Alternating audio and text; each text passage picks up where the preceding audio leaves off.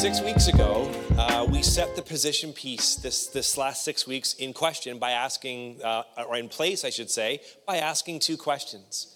The first question was this: what's wrong with the world? Everyone's got an opinion, so what do you think?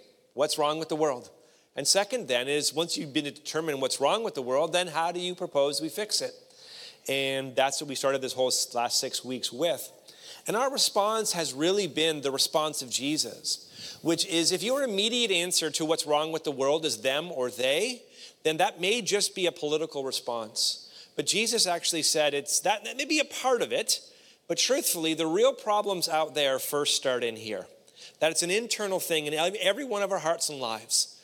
And then as that begins to be healed and formed and shaped, we can see differences made on the outside.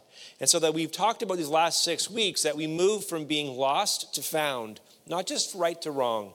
We move from being found by Christ to following Christ. And I'm going to hone in on this step with a little bit more intention today. Following Jesus to serving others, and then serving others to actually loving them. It's not enough just to serve them. We're actually called to love those who are different from us. And so today we want to pose a final question. And the final question is this: is that throughout our lives, every one of us is going to go through calm and stormy seasons, both individually, perhaps in your relationships, in your family, but also as Canadians. We are going to go through calm seasons and then stormy seasons like we find ourselves. And the question is this: how do you stay anchored to Christ in stormy seasons and in calm seasons? But how do you stay anchored to Jesus in all seasons? That's the question we want to look at today. This summer, Lori and I rented a cottage. It was the same cottage that we rented a summer ago. And there's an occurrence that happens, though, with the GPS. How many of you love GPSs? When you don't know where you're going, they're very, very handy. I remember, how many of you remember paper maps? I remember paper maps as a kid, which actually led to real family conflict in the front seat that I could observe. But I'm not here to tell stories. I'm just saying I could see what happens. GPS. Summer cottage, all back roads. The main roads were fine, but how many of you know country roads ain't like main roads? Found ourselves on these roads, which were just kind of like dirt and gravel roads.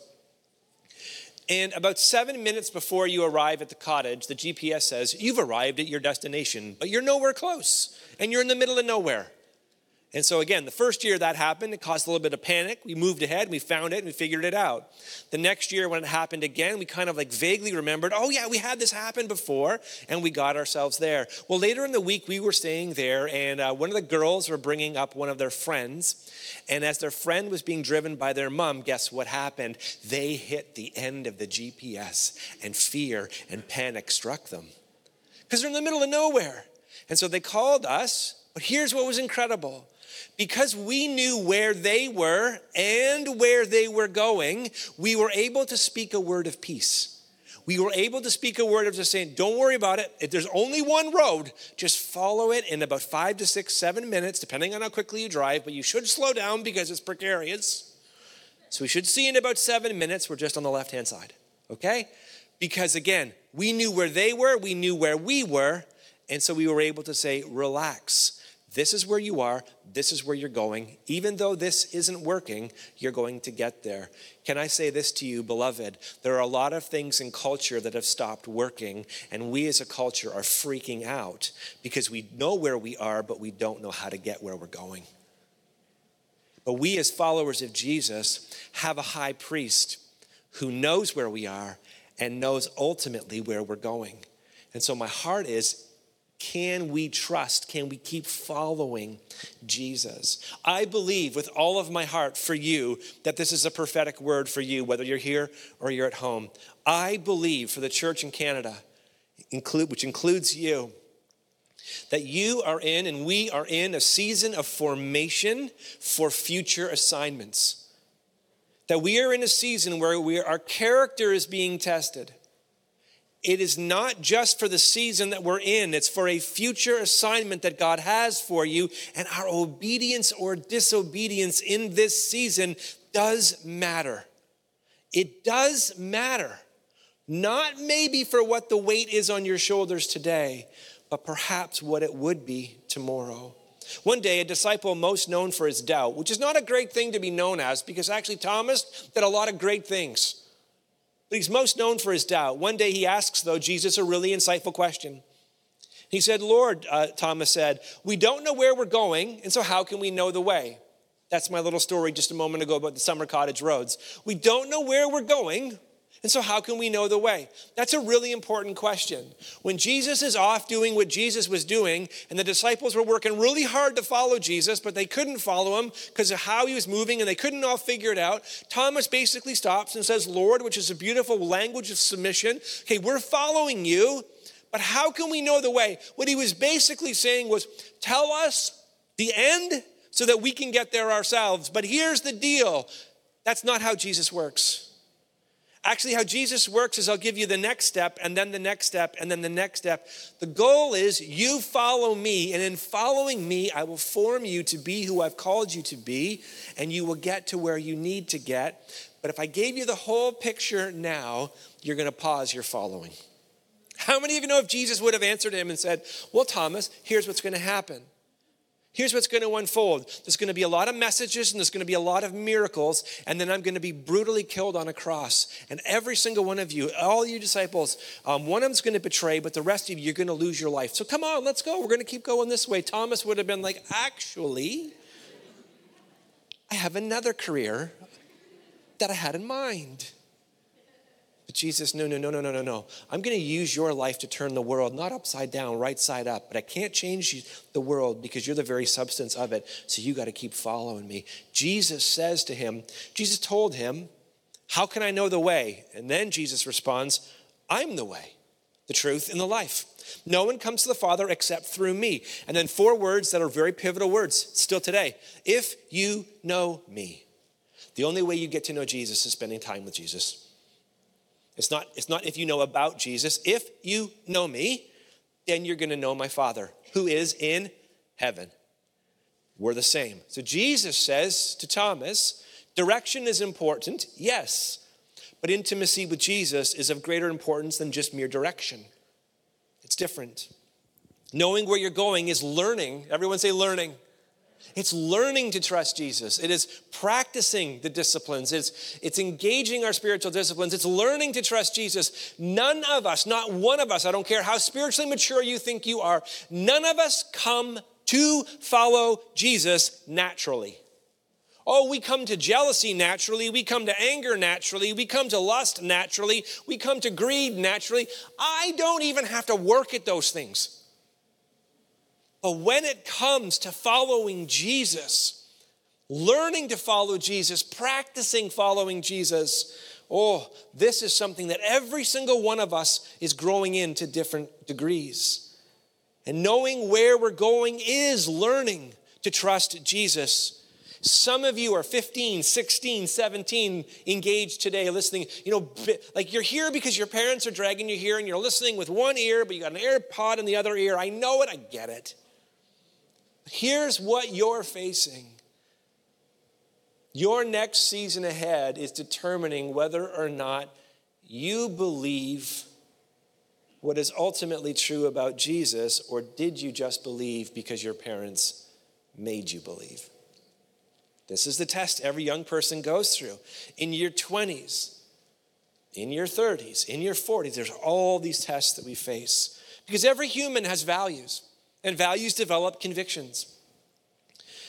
Every single one of us go through conflict, yes, to different degrees. Some of us, because of the brokenness of our own lives, we create more conflict in our own lives. Like we're our own worst enemy. We create conflict everywhere we go. We blame others, but we're oftentimes not the sole blame. No, we don't get all the blame, but there's some brokenness that God needs to heal. But then there are others of us who experience conflict not as a result of what we've done, but what others have done to us. That could also be all of our experiences, both and, a little bit of this, a little bit of that. But we all experience conflicts, and conflicts test our faith. There's no such thing. I hate. By the way, did I mention how much I hate it? I hate when I'm watching the news or something, and it talks about that there are people of faith, and then there are people who don't have faith. Nonsense. Everybody has faith, and faces. Everybody has faith. They just have it in different things. Everybody has faith. For you to drive here took faith. You had faith that when you stopped at a light, that somebody else was going to appropriately drive and function in the same manner. It's just a colored light. But you had faith that when yours was green and theirs was red, that they would stop. Could you imagine if we did not have faith in that? Some of you are like, oh yeah, I know. Okay, we're not talking about your driving. I was going to go there, I'm not. We're just going to keep moving right on. And persecution tests steadfastness. Well, values and convictions and conflict and faith and persecution and steadfastness. Church, let me tell you, Jesus lived his values and he held firm to it in conflict.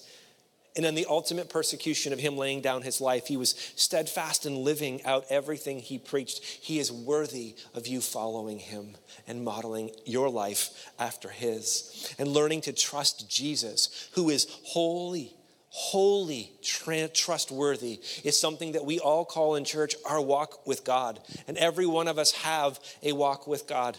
Whether we call ourselves atheist, agnostic, or follower of Jesus, everybody has a walk with the God of the universe. And Jesus said that our walk with God is first to someone, then it is to something. How many of you know that we are human beings first before we are human doings? That we are humans who were called to be versus humans who were called to do. We are human beings, and so we are first called to Jesus, to engage with Jesus, to follow Jesus. Then we are called to do something in following Jesus, which again is to heal what is wrong in the world today. It is God using your spiritual gifts, your acquired skills, your natural abilities, and your life experiences. God uses all of these things, or he can use all of these things, for you and I to see on earth as it is in heaven. So I am saying all of that to say this, that calling in our walk with God must always start with a direction, not only a destination. It has to start with a direction, not only a destination. The answer to the question isn't how do I get to heaven? The answer to the question is, or the bigger question isn't how do I get to heaven? The bigger question is, how do we see heaven on earth? How do we engage and follow the way of Jesus? Because again, it isn't just a future thing only. Yes, it is that. Yes. But the heart of Jesus wasn't pray a prayer and then I'll take you there. The heart of Jesus, no, was pray a prayer. Yes, one day we will be there. But in the space between, the heart of Jesus is that we follow Jesus, and by following Jesus, then we use everything he's given to us to see what is there in heaven show up on earth.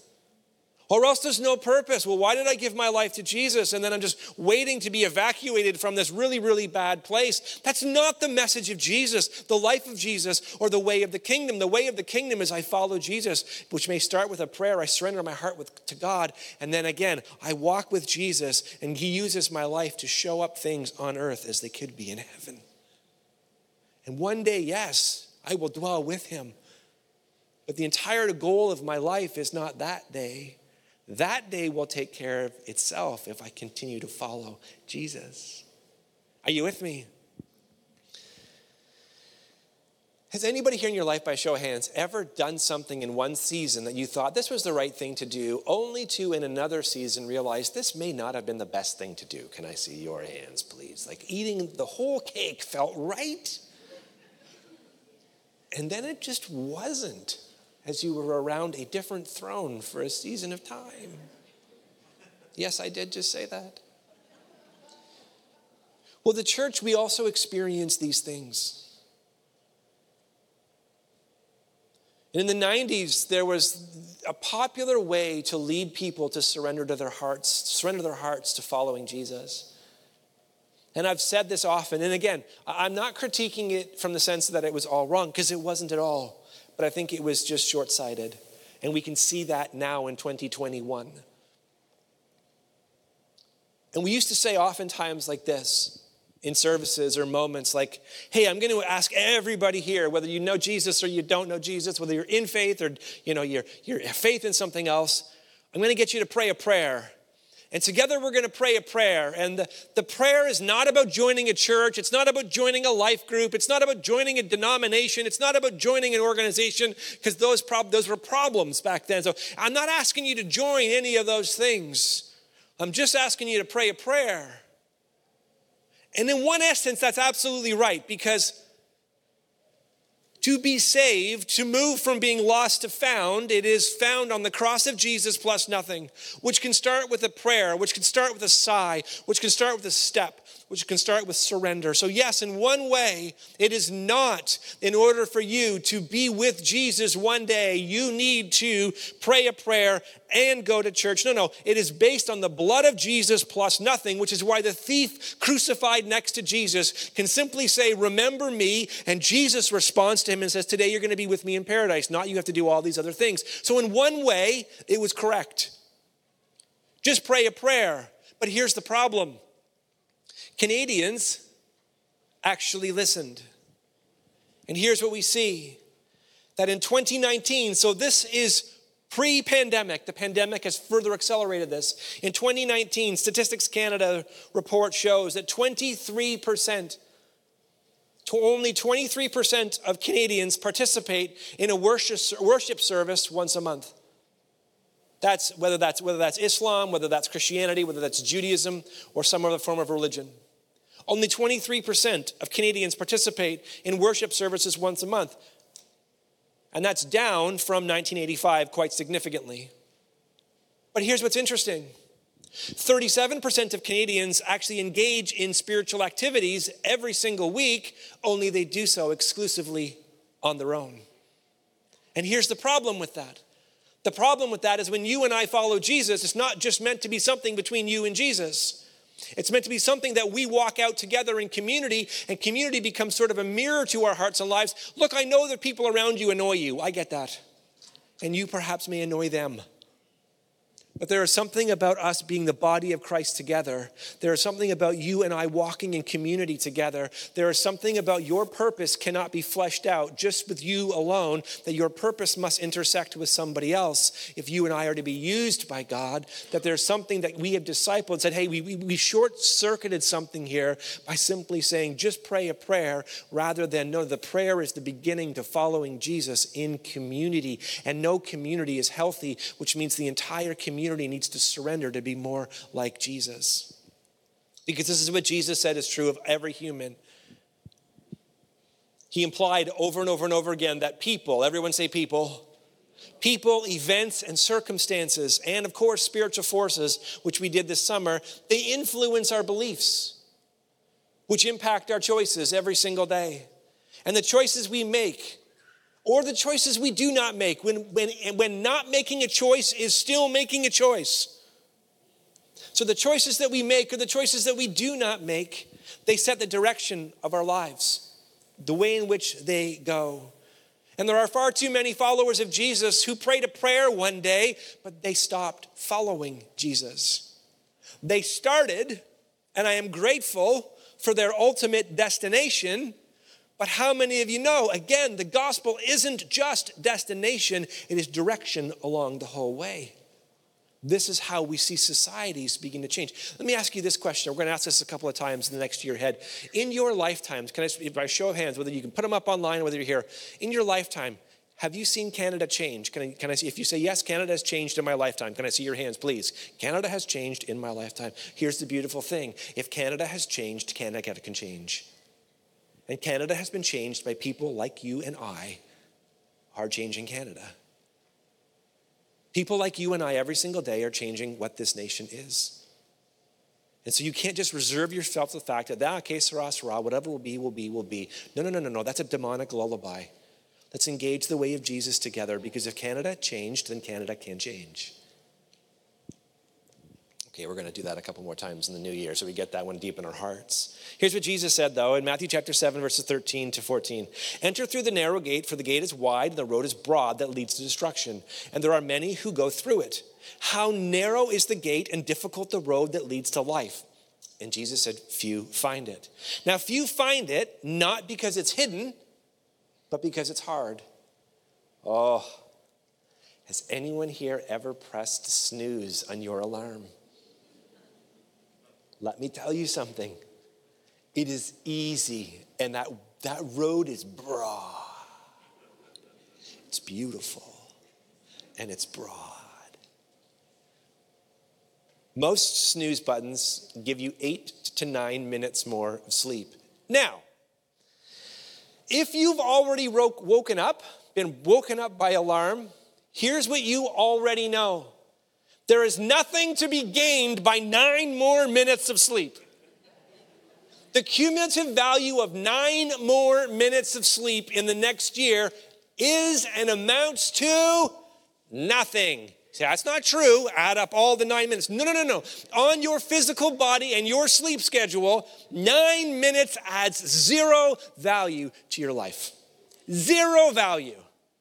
I know none of this matters for tomorrow morning. I know that. I understand that.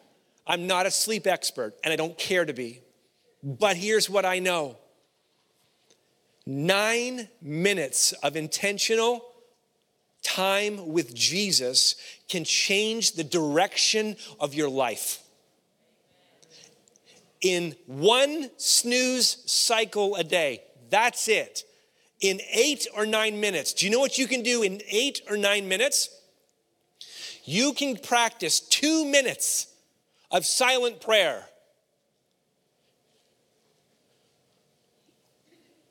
What is silent prayer?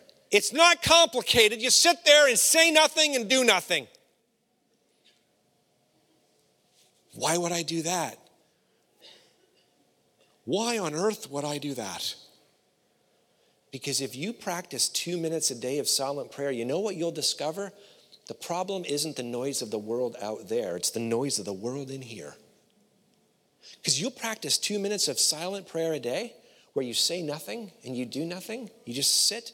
Lord, I thank you that your mercy is new every morning. I'm just going to sit in your presence today. And in that moment, every single notification, red notification on your phone, is like, ooh, I want to touch those. Every to-do list starts to come to the surface. Every person who annoys you, and there's a lot of them, begin to come right to your mind in those 2 minutes of silence. Some days, all of your insecurities and inadequacies in silence. Some of us don't like silence, not because it doesn't do anything, but because of what it reveals. I want to run, I want to busy, I want to distract myself. Don't talk to me that, don't talk to me. In 9 minutes, you can do 2 minutes of silence. You could read a Bible or listen to a thing on a Bible for 4 to 5 minutes. And then you could have a few minutes of prayer where you say, God, I thank you for today. I thank you for the opportunity to follow you. I thank you for my relationships. I thank you for this dumb job that I have. Yes, you can pray that. Hopefully it'll change to you like I'm grateful, but you might have a dumb job and you can say, God, I thank you for this dumb job. Lord, I ask you for a different one, but I'll be faithful with the dumb one first. Lord, I thank you for it. Lord, I thank you for my annoying boss. And if Lori prays that, we got a problem. Just a little joke there, but not really. Moment of insecurity.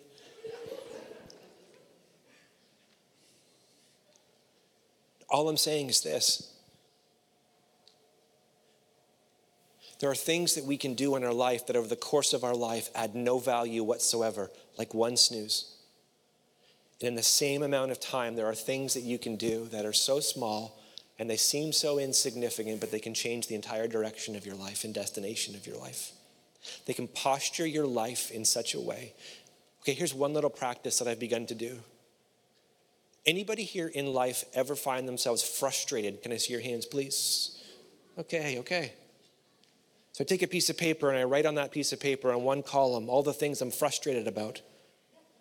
And on the other column, I write now all the things that I'm frustrated about that I can't control. And I give those to God. Turns out I'm frustrated about a lot of things I can't control. But I don't pay attention to the things I can. Because I like being distracted by focusing on things I can't change rather than things that God is desiring to change in me. Ooh, that's a terrible word. Terrible word. See, when it comes to hard times, don't fear them. When it comes to narrow ways, don't fear them. Because hard times create strong people, and strong, tested people create good times for others. But good times, they have a tendency to create weaker people, but weaker people create hard times for others. In every season, let your story be filled with developing Christ-like character. And as we begin to wind down here, which means absolutely nothing, but hopefully gives you some form of hope, that I will end this millennia. I want to end by speaking about your character, which every single one of us have not arrived. We all have character that needs to be looking more like Jesus than what it does today. We have flesh that needs to die. Mine may look different from yours, but it equally needs to die. That I need to learn to walk by the Spirit and not by the things I want to walk by. Every one of us shares this in common.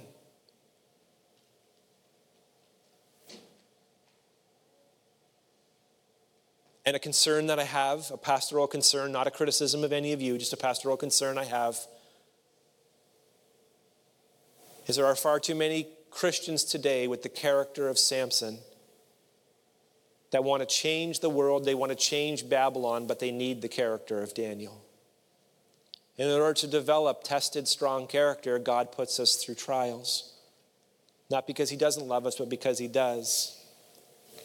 And there's a big difference between being hard, like jaded, cynical, critical, judgmental, broken, unhealed. That's hard-hearted, and being absolutely fortified and tested and humble and vulnerable. It's different.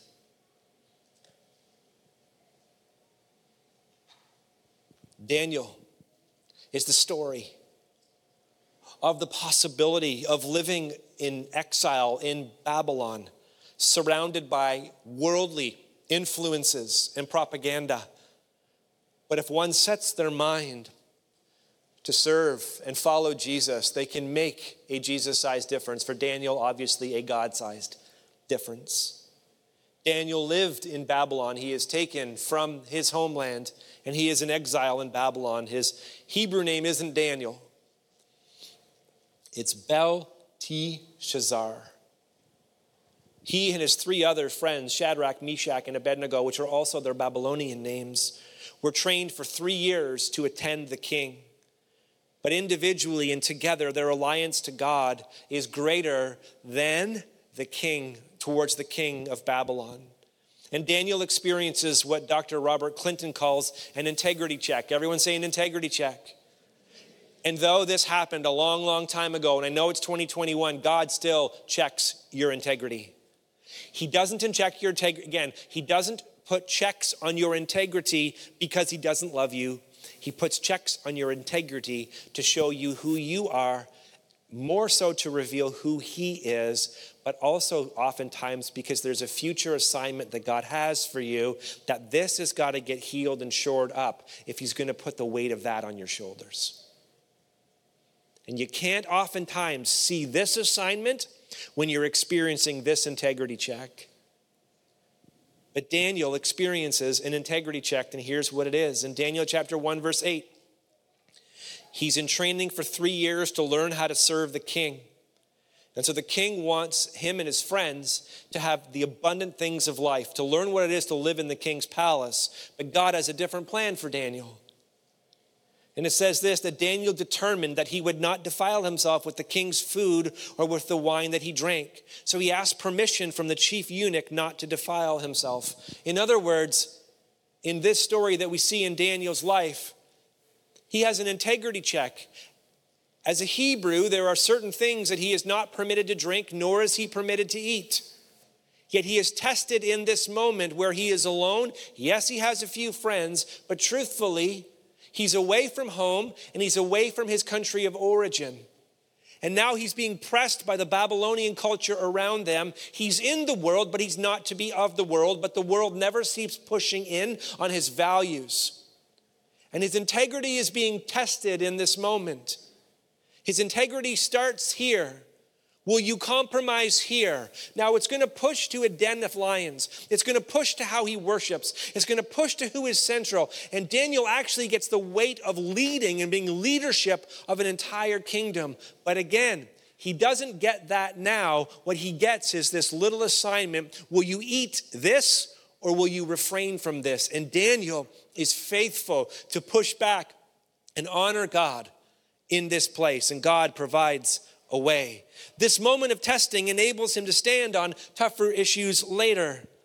And I want you to contrast this with another Old Testament individual named Samson, by the name of Samson, who God has given him tremendous gifts. He's tremendously strong.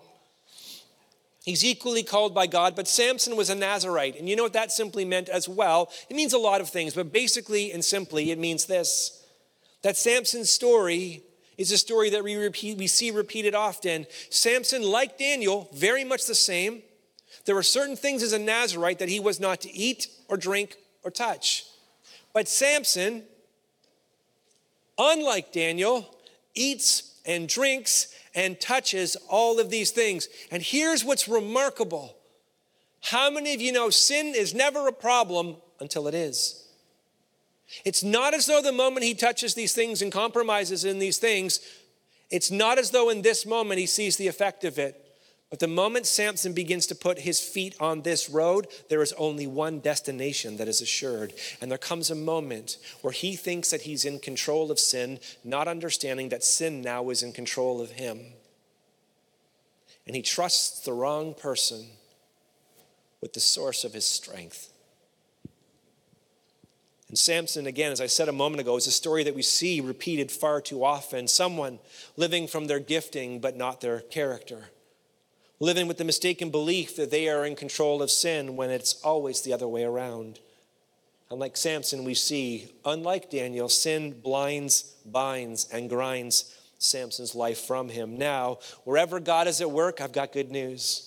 You'll see redemption. You'll see the goodness of God. And at the end of Samson's life, yes, there is redemption, and to God be the glory. But Samson's life is also a testimony and a warning that what you set your feet to, you will end in. And yes, God can redeem his story, but this wasn't God's plan for Samson's life. And we have too many Christians with the character of Samson wanting to change Babylon, but they need to have the character of Daniel. They need to have a different substance than which they are placed in. And the only way for God to grow the church is to allow us to go through some trials and testing so that we can be formed and fashioned and see what our faith is in and make the necessary adjustments and changes individually and together. Pop quiz as we close. Ready? Pop quiz, like legit, pop quiz. 5 questions. Ready? Ready? Well, thank you. Daughter, thank you. I was dying up here, thank you. 5 integrity questions. Don't shout them out. Like if the answer is no, I'd be like, no, just in your heart and in your head. Question number 1. This is an integrity check from the Lord for all of our lives. Are you willing to forgive? I don't mean like love people with boundaries. No. Are you willing to forgive? Question number 1. Question number 2. Are you willing to confess your sin to somebody you trust? Are you willing to confess your sin to somebody you trust? Well, I only need to confess it to the Lord.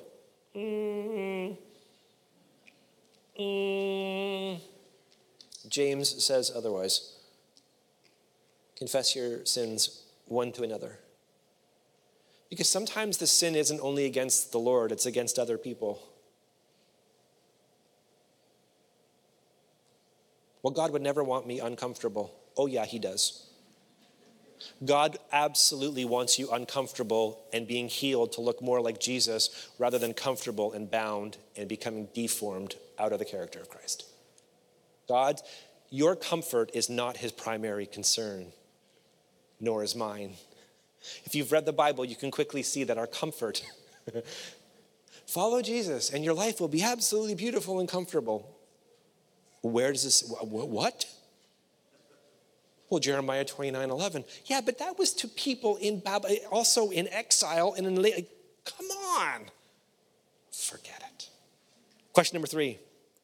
Are you willing to do what you can by God's strength to right a wrong you've done? Ooh. Are you willing to trust God's truth is greater than your truth? Live your truth. And trust God's is greater. Number 5, are you willing to put God first, starting with your time and your possessions? Each time we answer yes, positioned in Jesus, we become more like Jesus. And each time we answer no, it's an opportunity for God to move. But wherever confession increases, sin decreases. And wherever confession decreases, sin increases. And sin moves from individual to systemic. We've seen it over and over and over and over again. And God moving is the story of Christmas, which we now turn our hearts to starting next week. And aren't you glad that the message of Christmas is good news? Okay, this month, how many of you know there's lots of things that are wrong in the world? But just this month, that's bad news. Can we focus our hearts, please, not just on what's wrong in the world, but the good news of who has come into the world? That's the message of Christmas. The message of Christmas is not, oh, the world's terrible and it'll always be terrible and only be terrible. No, the message of actual Christmas is the world can actually experience heaven on earth, not because we have arrived, but because God is with us. So together, let's stand and pray. Let's put our hands out in front of us like this. And all together, let's say, Dear Jesus, search my heart today. Show me how you can use my life, my trials, to create on earth as it is in heaven for others. In Jesus' name I pray. Amen. See y'all at All Church Prayer.